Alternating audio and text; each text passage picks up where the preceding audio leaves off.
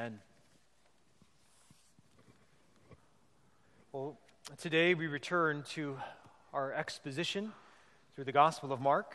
And so I invite you to turn with me in your Bibles to Mark chapter 13. Mark chapter 13. We're going to be in verses 24 through 37 this morning. Mark chapter 13, verses 24 to 37. We find ourselves in the middle of Jesus giving a discourse to his disciples on the Mount of Olives as he anticipated going to the cross in a few days.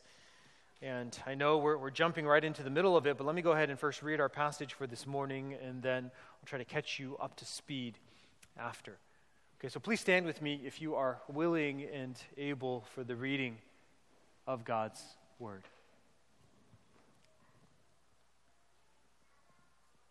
Mark chapter 13, beginning in verse 24. But in those days, after that tribulation, the sun will be darkened and the moon will not give its light. And the stars will be falling from heaven, and the powers in the heavens will be shaken.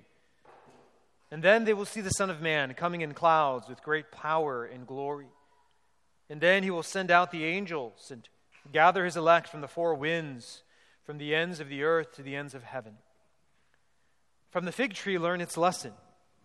As soon as its branch becomes tender and puts out its leaves, you know that summer is near. So also, when you see these things taking place, you know that he is near, at the very gates. Truly I say to you, this generation will not pass away until all these things take place. Heaven and earth will pass away, but my words will not pass away. But concerning that day or that hour, no one knows. Not even the angels in heaven, nor the Son, but only the Father. But be on guard, keep awake, for you do not know when the time will come. It is like a man going on a journey, when he leaves home and puts his servants in charge, each with his work, and commands the doorkeeper to stay awake. Therefore stay awake, for you do not know when the master of the house will come, in the evening or at midnight, or when the rooster crows or in the morning, lest he come suddenly and find you asleep. And what I say to you, I say to all, stay awake. May God bless the reading of his word. Please be seated.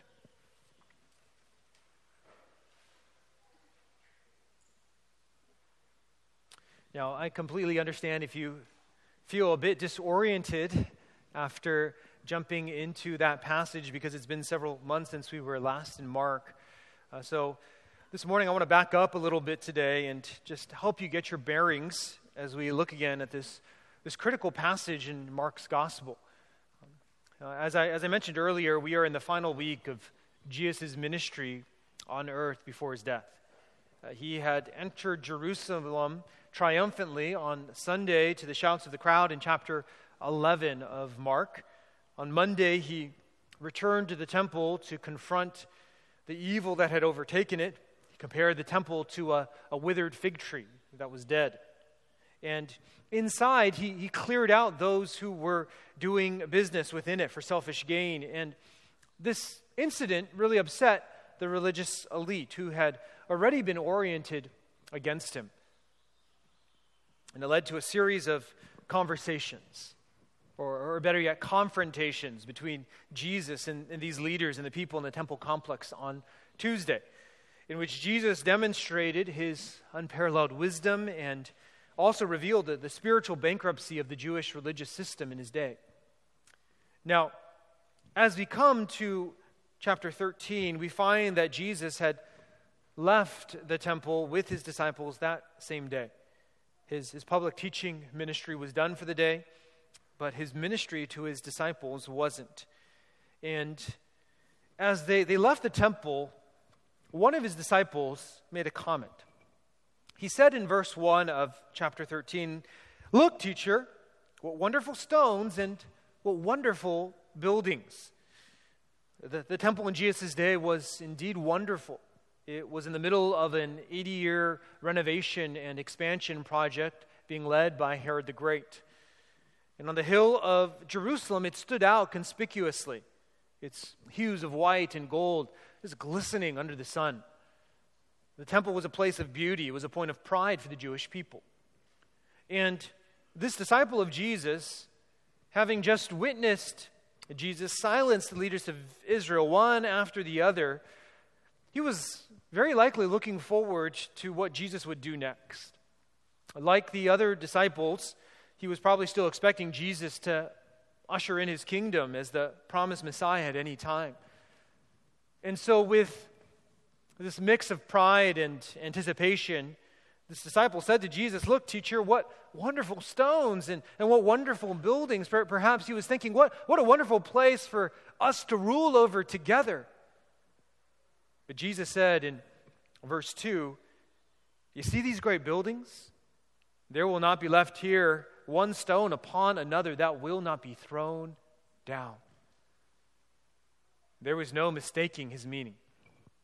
And Jesus said that the temple, the pride of Israel, would soon become a pile of rubble. And history is a witness to Jesus' prediction. His words came true in AD 70 when the temple in Jerusalem was destroyed by the Romans. But at that time, what Jesus said was shocking to his disciples. He was completely upending their expectations. And so 4 of them approached him privately with some additional questions in verse 4 on the mountain ridge just east of Jerusalem called the Mount of Olives. And they said in verse 4, "Tell us, when will these things be? And what will be the sign when all these things are about to be accomplished?"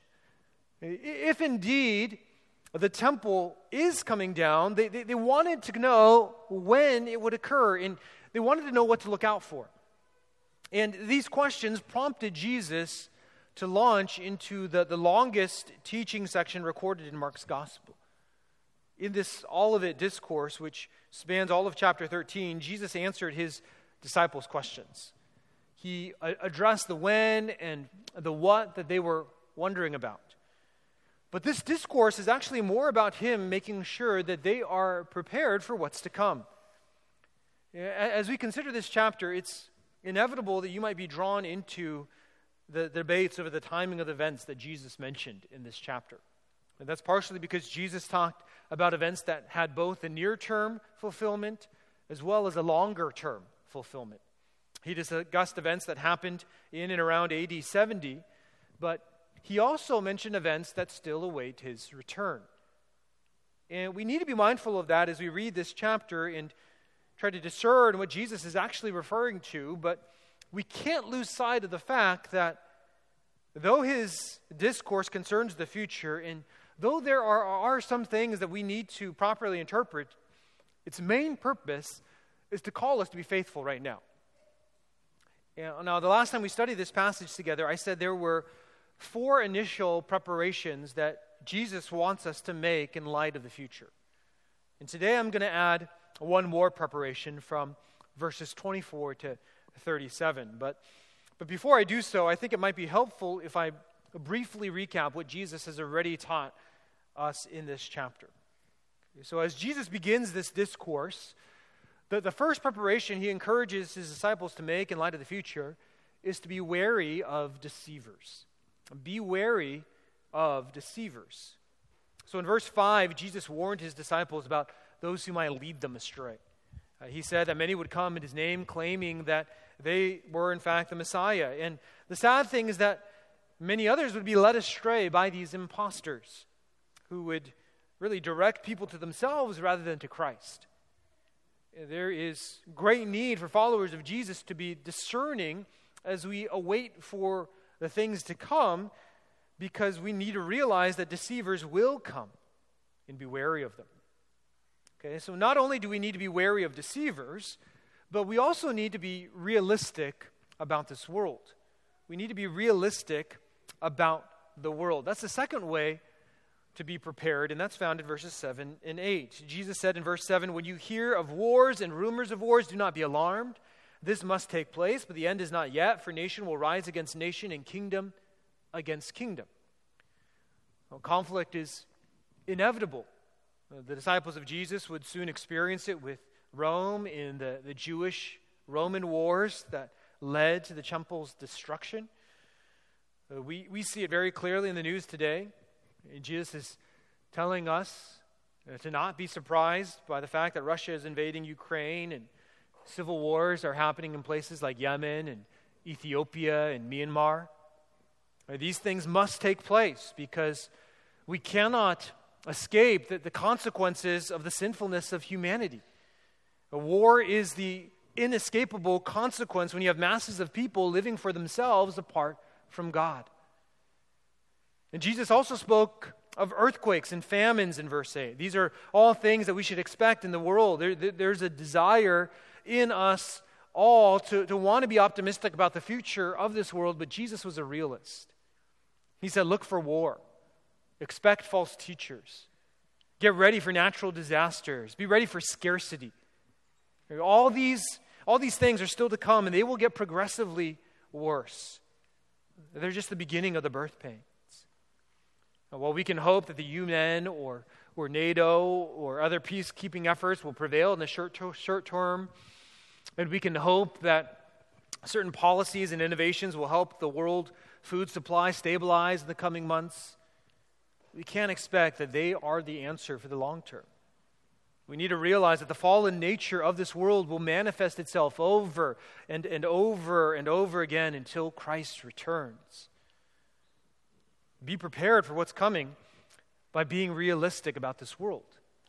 Be wary of deceivers and be a realist about humanity. The third preparation Jesus wants us to make for the future is to be ready to endure. Be ready to endure. And we see this in verses 9 through 13. Jesus tells us to be ready by expecting persecution, but still proclaiming the gospel as we trust in the Spirit. In these verses, Jesus said that despite hate and opposition, the gospel will succeed. Progress of the gospel cannot and will not be halted because God will accomplish what he has set out to do. It will go to the ends of the world, Jesus said. Persecution will come, but it will not stamp out the message of salvation through Christ. So as Christians, we must be prepared to proclaim it. We must be prepared to bear witness to Christ no matter where we find ourselves, trusting that the Holy Spirit will give us the words to speak even when we aren't sure what to say. And then we find in verses 14 through 23 an exhortation to be prepared to flee. Okay, be wary of deceivers, be realistic about the world, be ready to endure, and be prepared to flee.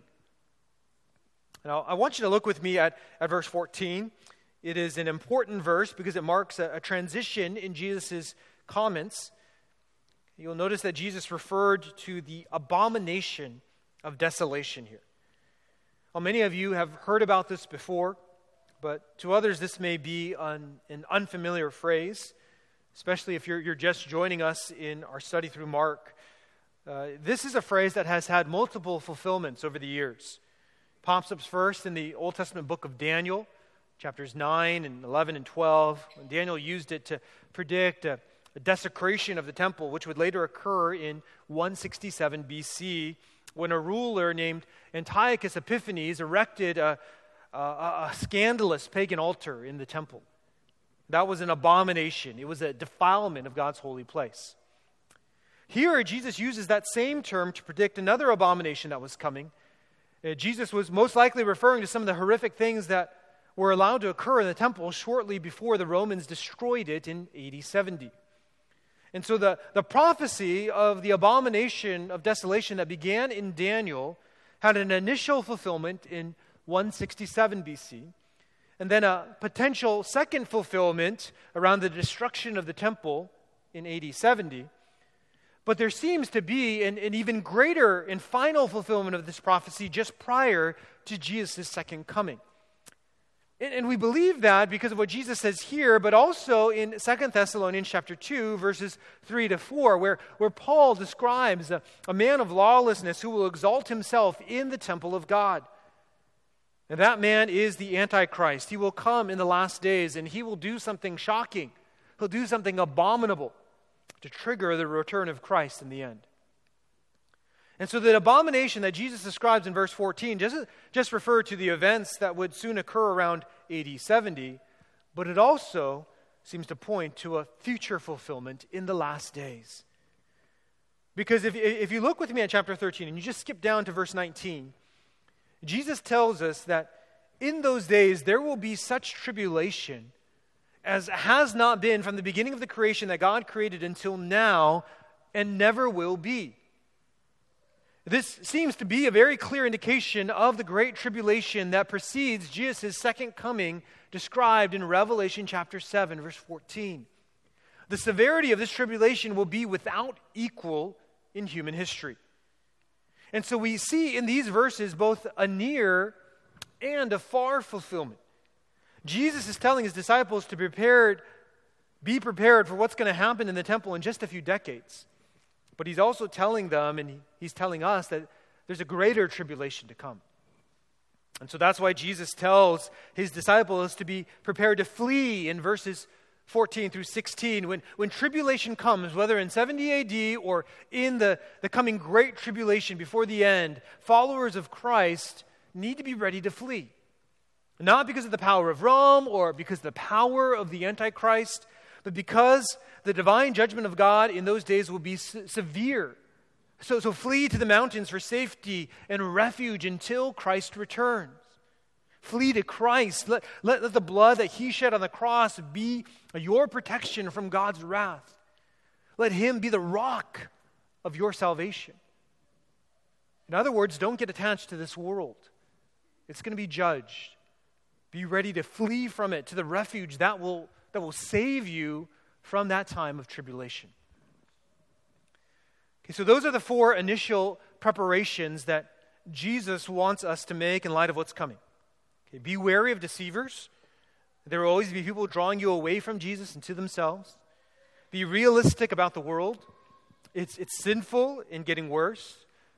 Be ready to endure, trusting the Spirit through persecution, and be prepared to flee, for the judgment of God will be severe.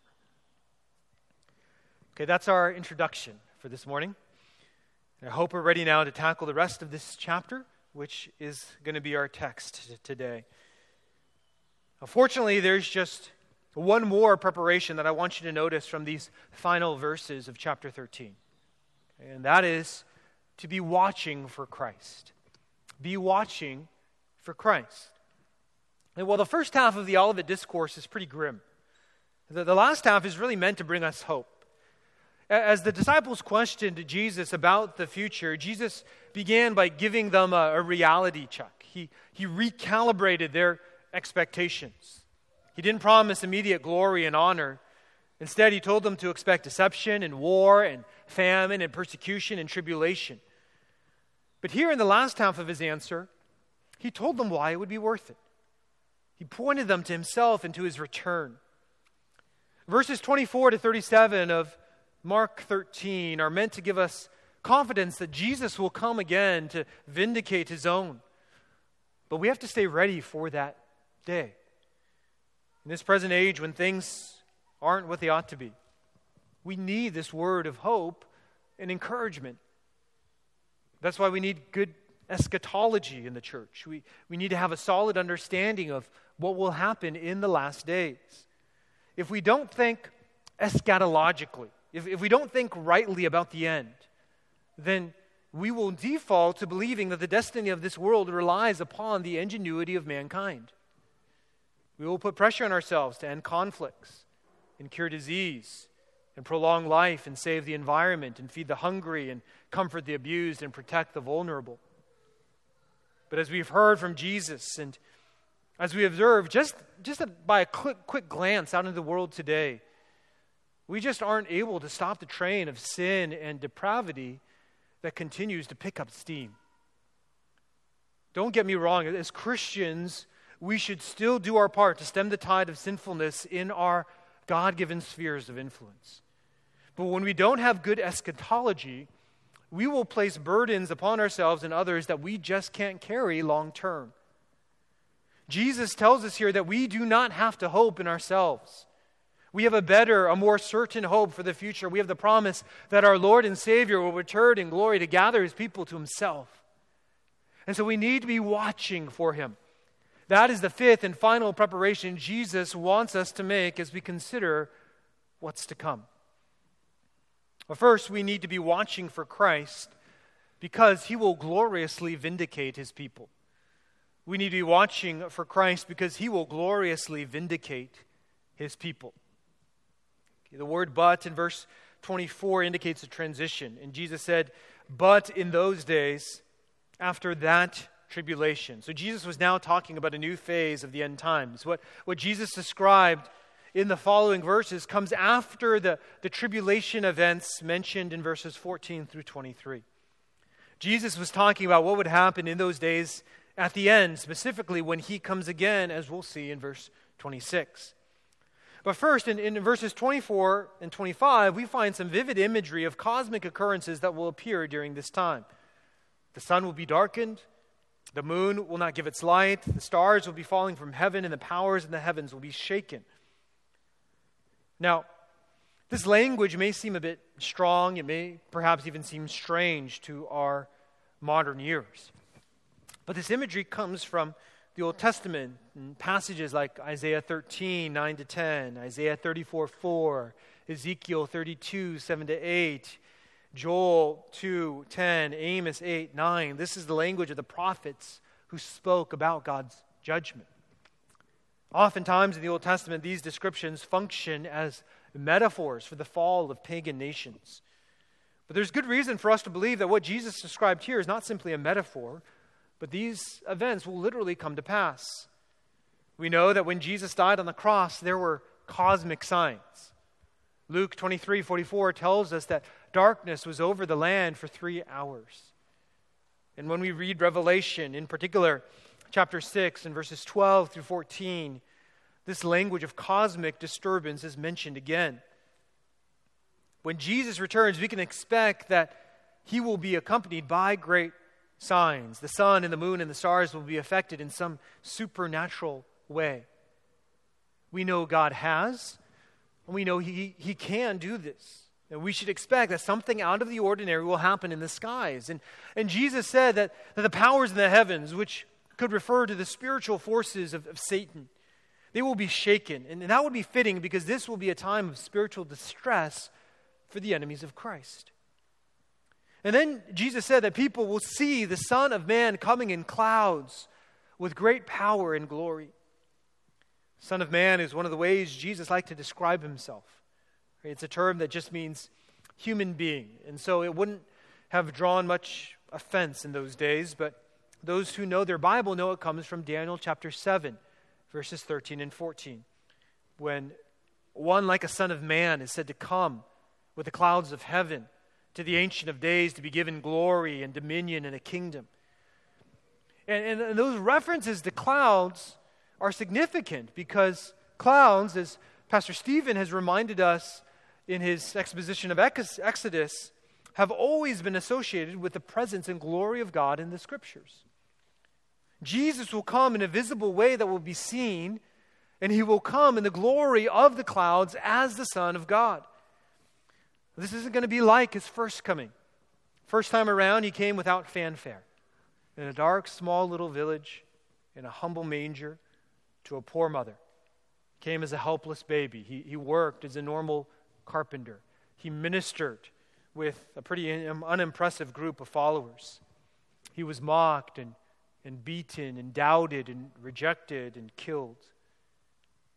But when he comes again, when he comes again, there will be no mistaking it. He will come in the sky. He will come with the clouds. He will come to put down every enemy, to take the kingdoms of this world to himself. He will come to rule and to judge and to be worshipped. Jesus will not be like all of the false, small-time imposters who claim to be the Messiah. The world will have never received anyone like him when he comes again. His return will be global. It will be open. It will be public. It will be glorious. Our mental snapshots of Jesus are mostly of him in a manger, or him walking the dusty streets of Palestine, or on some green hill, or him hanging on a cross.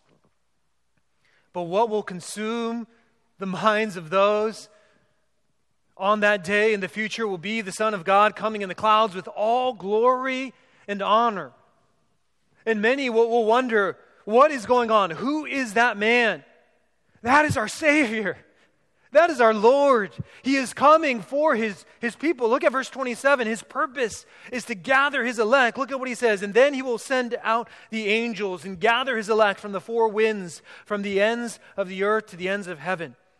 And that just means that Jesus will send His angels to gather His people from everywhere. He will bring together people from all nations and backgrounds and cultures and languages. Jesus isn't just coming for the Jewish people, He's coming for everyone. No believer at that time will be forgotten. No believer will be missed. Jesus is coming to gather His people around Himself. Notice what Jesus is telling His disciples. He's telling them that the time of the temple, being the gathering place of God, God's people, is no more. Instead, we're to look forward to that day when we will be gathered around Jesus Himself. Jesus is the one who will unite us, and the one who should be the focus of our hope, more so than heavenly mansions and pearly gates and ageless bodies and friendly animals. Our primary hope is to be united to our Savior. Christian, there is no need to fear or fret or grow anxious over the difficulties of this world, because we hope in a Lord who is returning to vindicate His people in glory. Be watching for Christ, because He will vindicate His people. Also be watching for Christ, because His words will come to pass. Be watching for Christ, because His words will come to pass. In verse 28, Jesus draws our attention to a fig tree. He's talked about a fig tree before, especially on His way into the temple back in chapter 11. There He mentioned how the tree's lack of fruit mimicked the lack of spiritual fruit among Israel and its leaders. And it was a fitting picture, that fig tree, of the fruitless temple that would soon wither away just like that fig tree and be destroyed. Okay. Now, here Jesus isn't using the same picture or the same example. Fig trees were common in the area. They shared real estate on the Mount of Olives with olive trees. And so they were easy examples to use, and they were particularly appropriate for this lesson because, unlike the evergreen olive trees, they were deciduous. They shed their leaves at certain times of the year. And at the time of Passover in the spring, fig trees would begin to leaf in anticipation of producing fruit in May and June. So Jesus was making a simple comparison. When you see those fig leaves, you know what's coming soon. So also He said in verse 29, when you see these things taking place, these signs that I've mentioned, you know that He is near at the very gates. Now, what is Jesus talking about here? What are these things that He's referring to? Is He still discussing the events leading up to His coming again from verses 24 to 27? Or is He going back further and referring primarily to the events related to the destruction of Jerusalem and the temple that His disciples are really wondering about earlier in the chapter? Okay. On the surface, as you're reading verse 29, you might be inclined to think that Jesus is talking about the second coming. And that's because the word He in verse 29 seems to refer to Christ coming again. You know that He is near. He's coming again, or He's almost coming again at the very gates. But that word could also be translated it. And you might see a footnote, or it might even be translated that way in your Bibles if you're using a different translation, because there's actually no stated subject in the Greek. And in that case, Jesus could be referring to His kingdom being near, or simply to the events leading up to the destruction of Jerusalem that He's referred to earlier being near. So Jesus could be saying, when you see these things taking place, then you know that either Christ is coming again to bring about His kingdom, or that the destruction of Jerusalem is near. Oh, which is it? The problem becomes even more acute because of verse 30, where Jesus said, "Truly I say to you, this generation will not pass away until all these things take place." So follow with me. If Jesus is talking about His coming again, then this generation would refer to the generation alive at that point in time. And the point would be that Jesus' coming would follow relatively quickly after the signs leading up to it. The generation alive during that time would be a witness to it all, the signs leading up to his coming and his coming itself. And so learn the lesson of the fig tree and know that Jesus will come shortly after the signs mentioned. Now, that interpretation does make some sense because Jesus referred to all these things that will take place in verse 30. And that could easily be a reference to more than just the destruction of Jerusalem. He's talking about all of the things that are coming. Jesus could be talking about the events leading up to his coming and the destruction of Jerusalem. But the problem is that that's just not the most natural reading of the phrase, this generation. Right? To readers in Mark's day and to the disciples of Jesus, it would be much more sensible to think of this generation as referring to the generation of their day. And so Jesus really could be talking about the events leading up to AD 70 because the destruction of the temple would come within about 40 years, a generation. In fact, if you look back at verse 4, you'll notice that as the disciples considered Jesus' claim that no stone among the temple buildings would be left upon another, they asked Jesus, when will these things be? And what will be the sign when all these things are to be accomplished? They were asking about the destruction of the temple. So Jesus could really be answering their question by saying, once you see false Christs and wars and earthquakes and famine and persecution in the first century, and you see the temple being desecrated, these things indicate that the temple is about to be destroyed and Jerusalem is about to fall. All right, which of these views is right? I'll be honest with you, I've been wrestling through this text quite a bit during the week, and I'm not sure. Okay, I'm inclined to say that Jesus is referring primarily to the fall of Jerusalem as he answered the disciples' original question. But I think he could also be warning us that we should all recognize the signs of the time since we are still living in this age of distress, in this time of crisis until the return of our Savior. So the generation of Jesus' day needed to take note of the signs that would point to the fall of the temple, but there could also be a sense in which every generation after also needs to take note of the signs that point to Christ's return. The ultimate point of these verses shouldn't be missed, though. Right? Jesus was emphasizing that all these things will come to pass. They will happen. What Jesus says is what we can expect will happen. Look at verse 31. Jesus said, heaven and earth will pass away, but my words will not pass away. That's the main idea. What Jesus predicted about the future would and will come true. His words, they're more forever than diamonds, more permanent than Sharpie, more long-lasting than an Energizer battery, right? The grass withers, the flower fades, Isaiah says, but the word of our God will stand forever. This world is not ultimate. It is not permanent. This world and everything in it will pass away, but not God's word. We watch for Christ because he said that he will come again and his words will come to pass. Be watching for Jesus because he will gloriously vindicate his people. Be watching for him because his words will come to pass. And finally, be watching for him because he will return at any time. Be watching for Jesus because he will return at any time. In verse 32, Jesus said, but concerning that day or that hour, now he's referring to the day and hour of his return here, and regarding the timing of his return, Jesus said, no one knows, not even the angels in heaven or the Son, but only the Father.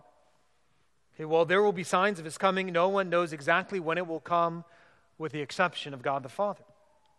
And that means we shouldn't guess at when Jesus will return. That makes all those predictions that certain people and groups have made over the years about the return of Christ just dangerous, foolish speculations that have no place in the life of a true follower of Jesus.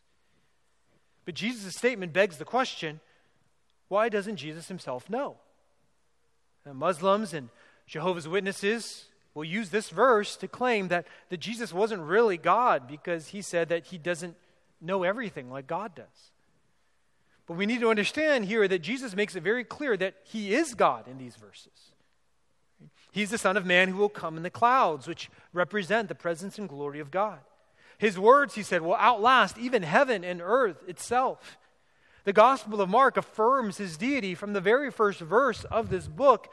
Mark has said that this is the gospel of Jesus Christ, the Son of God. And so to understand what Jesus meant here, we have to understand his two natures. He has a divine nature and a human nature in one person. Jesus was perfect God and perfect man. Now, sometimes we see more of one nature in him than the other in Scripture. You might remember back in Mark 4 that in a boat on the Sea of Galilee, Jesus was a man who needed sleep. But a moment later, he was the God who calmed a violent storm. There is mystery in all this. We can't know for certain exactly how and to what extent his divine nature took a back seat to his human nature. But Paul tells us in Philippians 2 that though he was in the form of God, he did not count equality with God a thing to be grasped, but emptied himself, taking the form of a servant, being born in the likeness of men. This was not a surrender of his deity, but it was a laying aside of it for a time. And that's because Jesus himself trusted the Father. He didn't need to know everything because he was confident in his Father's plan and knowledge. And we too can trust in the Father's plan and timing, but the fact that we don't know when that day and hour will be means that we must stay ready for it lest we be caught unprepared. And that's what Jesus stresses in the final verses of this chapter. Look at verse 33. Jesus said, "Be on guard." In other words, take care, watch out, be discerning. And then right after he says, "Keep awake, stay vigilant, stay alert, for you do not know when the time will come." And then he talks about a man going on a journey who leaves home and puts his servants in charge, each with his work, and commands the doorkeeper to stay awake. Verse 35, he says, "Therefore stay awake, for you do not know when the master of the house will come, in the evening or at midnight or when the rooster crows or in the morning, lest he come suddenly and find you asleep. And what I say to you, I say to all, stay awake." Now just notice how many times Jesus says, "Stay awake." He says it in verse 33, verse 34, verse 35, verse 37. The point is to be watching for Jesus, like a doorkeeper focused on being ready when Jesus comes. Don't be sleeping because he could come at any time, evening, midnight, rooster crow, morning. These sync up with the traditional Roman watches of the night.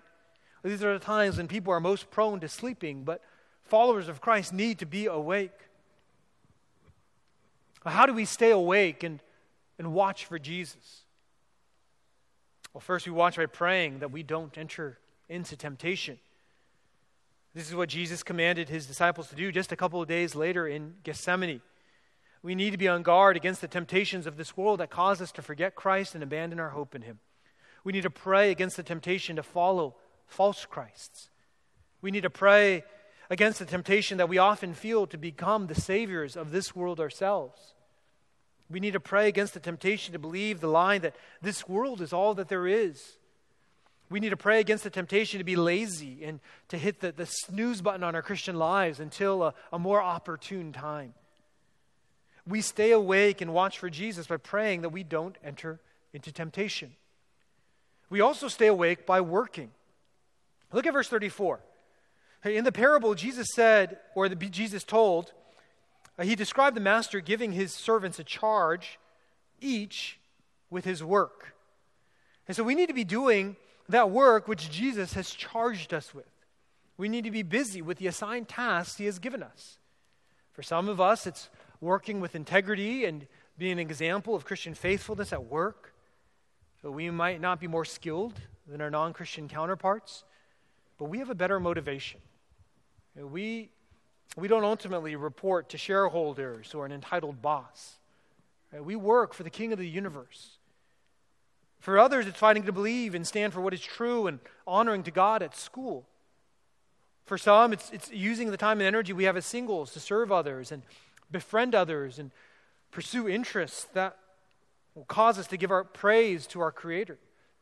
For others, it's raising kids in the discipline and instruction of the Lord. For some, it's setting an example of godliness for future generations. It's leading a Bible study faithfully. It's serving at church behind the scenes with excellence. It's caring for that non-Christian friend. It's inviting over that non-Christian neighbor. It's pursuing God's tug on your heart to pursue ministry and missions. Staying awake and watching for Jesus is active. It involves doing the things that God has entrusted us to do right now. Because we don't know when Jesus will return, we pray and we work as we wait for him. And finally, we watch for Jesus with each other. We stay awake and we watch for Jesus by watching with each other. We aren't meant to wait for Jesus alone. Listen to what Paul says in Galatians 6. He says, "Brothers, if anyone is caught in any trespass, you who are spiritual should restore him in a spirit of gentleness." And then he says this, listen, "Keep watch on yourself." Be watchful, stay alert, keep watch on yourself, lest you too be tempted. And then right after that, he says, "Bear one another's burdens and so fulfill the law of Christ." We need to be watchful. We need to watch ourselves, but we want to help others in this as well. We need to bear one another's burdens. We need to have conversations with each other, speaking God's promises, speaking of how Christ is precious to us, speaking of the dangers of sin, speaking of his coming, speaking of how sweet eternity will be and how sweet obedience is. We need to be texting, calling, meeting with each other so that we can be watching out for one another and reminding one another to look for Jesus who is coming again. Because we don't know when Jesus will come back, stay awake, pray, work, and wait with each other for our Savior to appear again. And Jesus had a lot to say about what was still to come. He wanted his disciples, and he wants us to be prepared, to be wary of deceivers, to be realistic about this world, to be ready to endure persecution, to be prepared for the coming judgment of God, and to be constantly watching and waiting for his return, because he will come to gather his elect. He has said it. We can count on it. And we must stay ready because Jesus may return at any time. So will you stay ready? Will you stay faithful? Can you look at your calendar for this week and say that this is what I should be doing if Jesus came back on Friday? Let's be like John Wesley, who was once asked how he would spend tomorrow if he knew Jesus was going to return in the evening. And he took out his diary and he read the list of things that he was committed to, and he said, "These are the things that I would do tomorrow if I knew the Lord was returning then." Jesus is coming with the clouds. Let's look forward to it, and let's be doing the things that we should be doing when he shows up. Would you bow with me in prayer? Father in heaven, we thank you for our glorious hope. We thank you that our Savior did not just come once to save us from sin, but he is coming again to redeem us, to bring us into the glory of his might and presence. Oh, Father, we pray that you would help us to cast our eyes upon Jesus, that we would look eagerly to his return, that would motivate us to hope and to live faithfully here and now. We admit that so oftentimes our eyes are just looking toward things that are going to happen this week or in the next month or in the next year, things that are going to happen in this world. And sometimes we think this world is ultimate. But Father, help us to remember that Christ is coming again. Help us to look forward to that day faithfully. We pray these things in Jesus' name. Amen.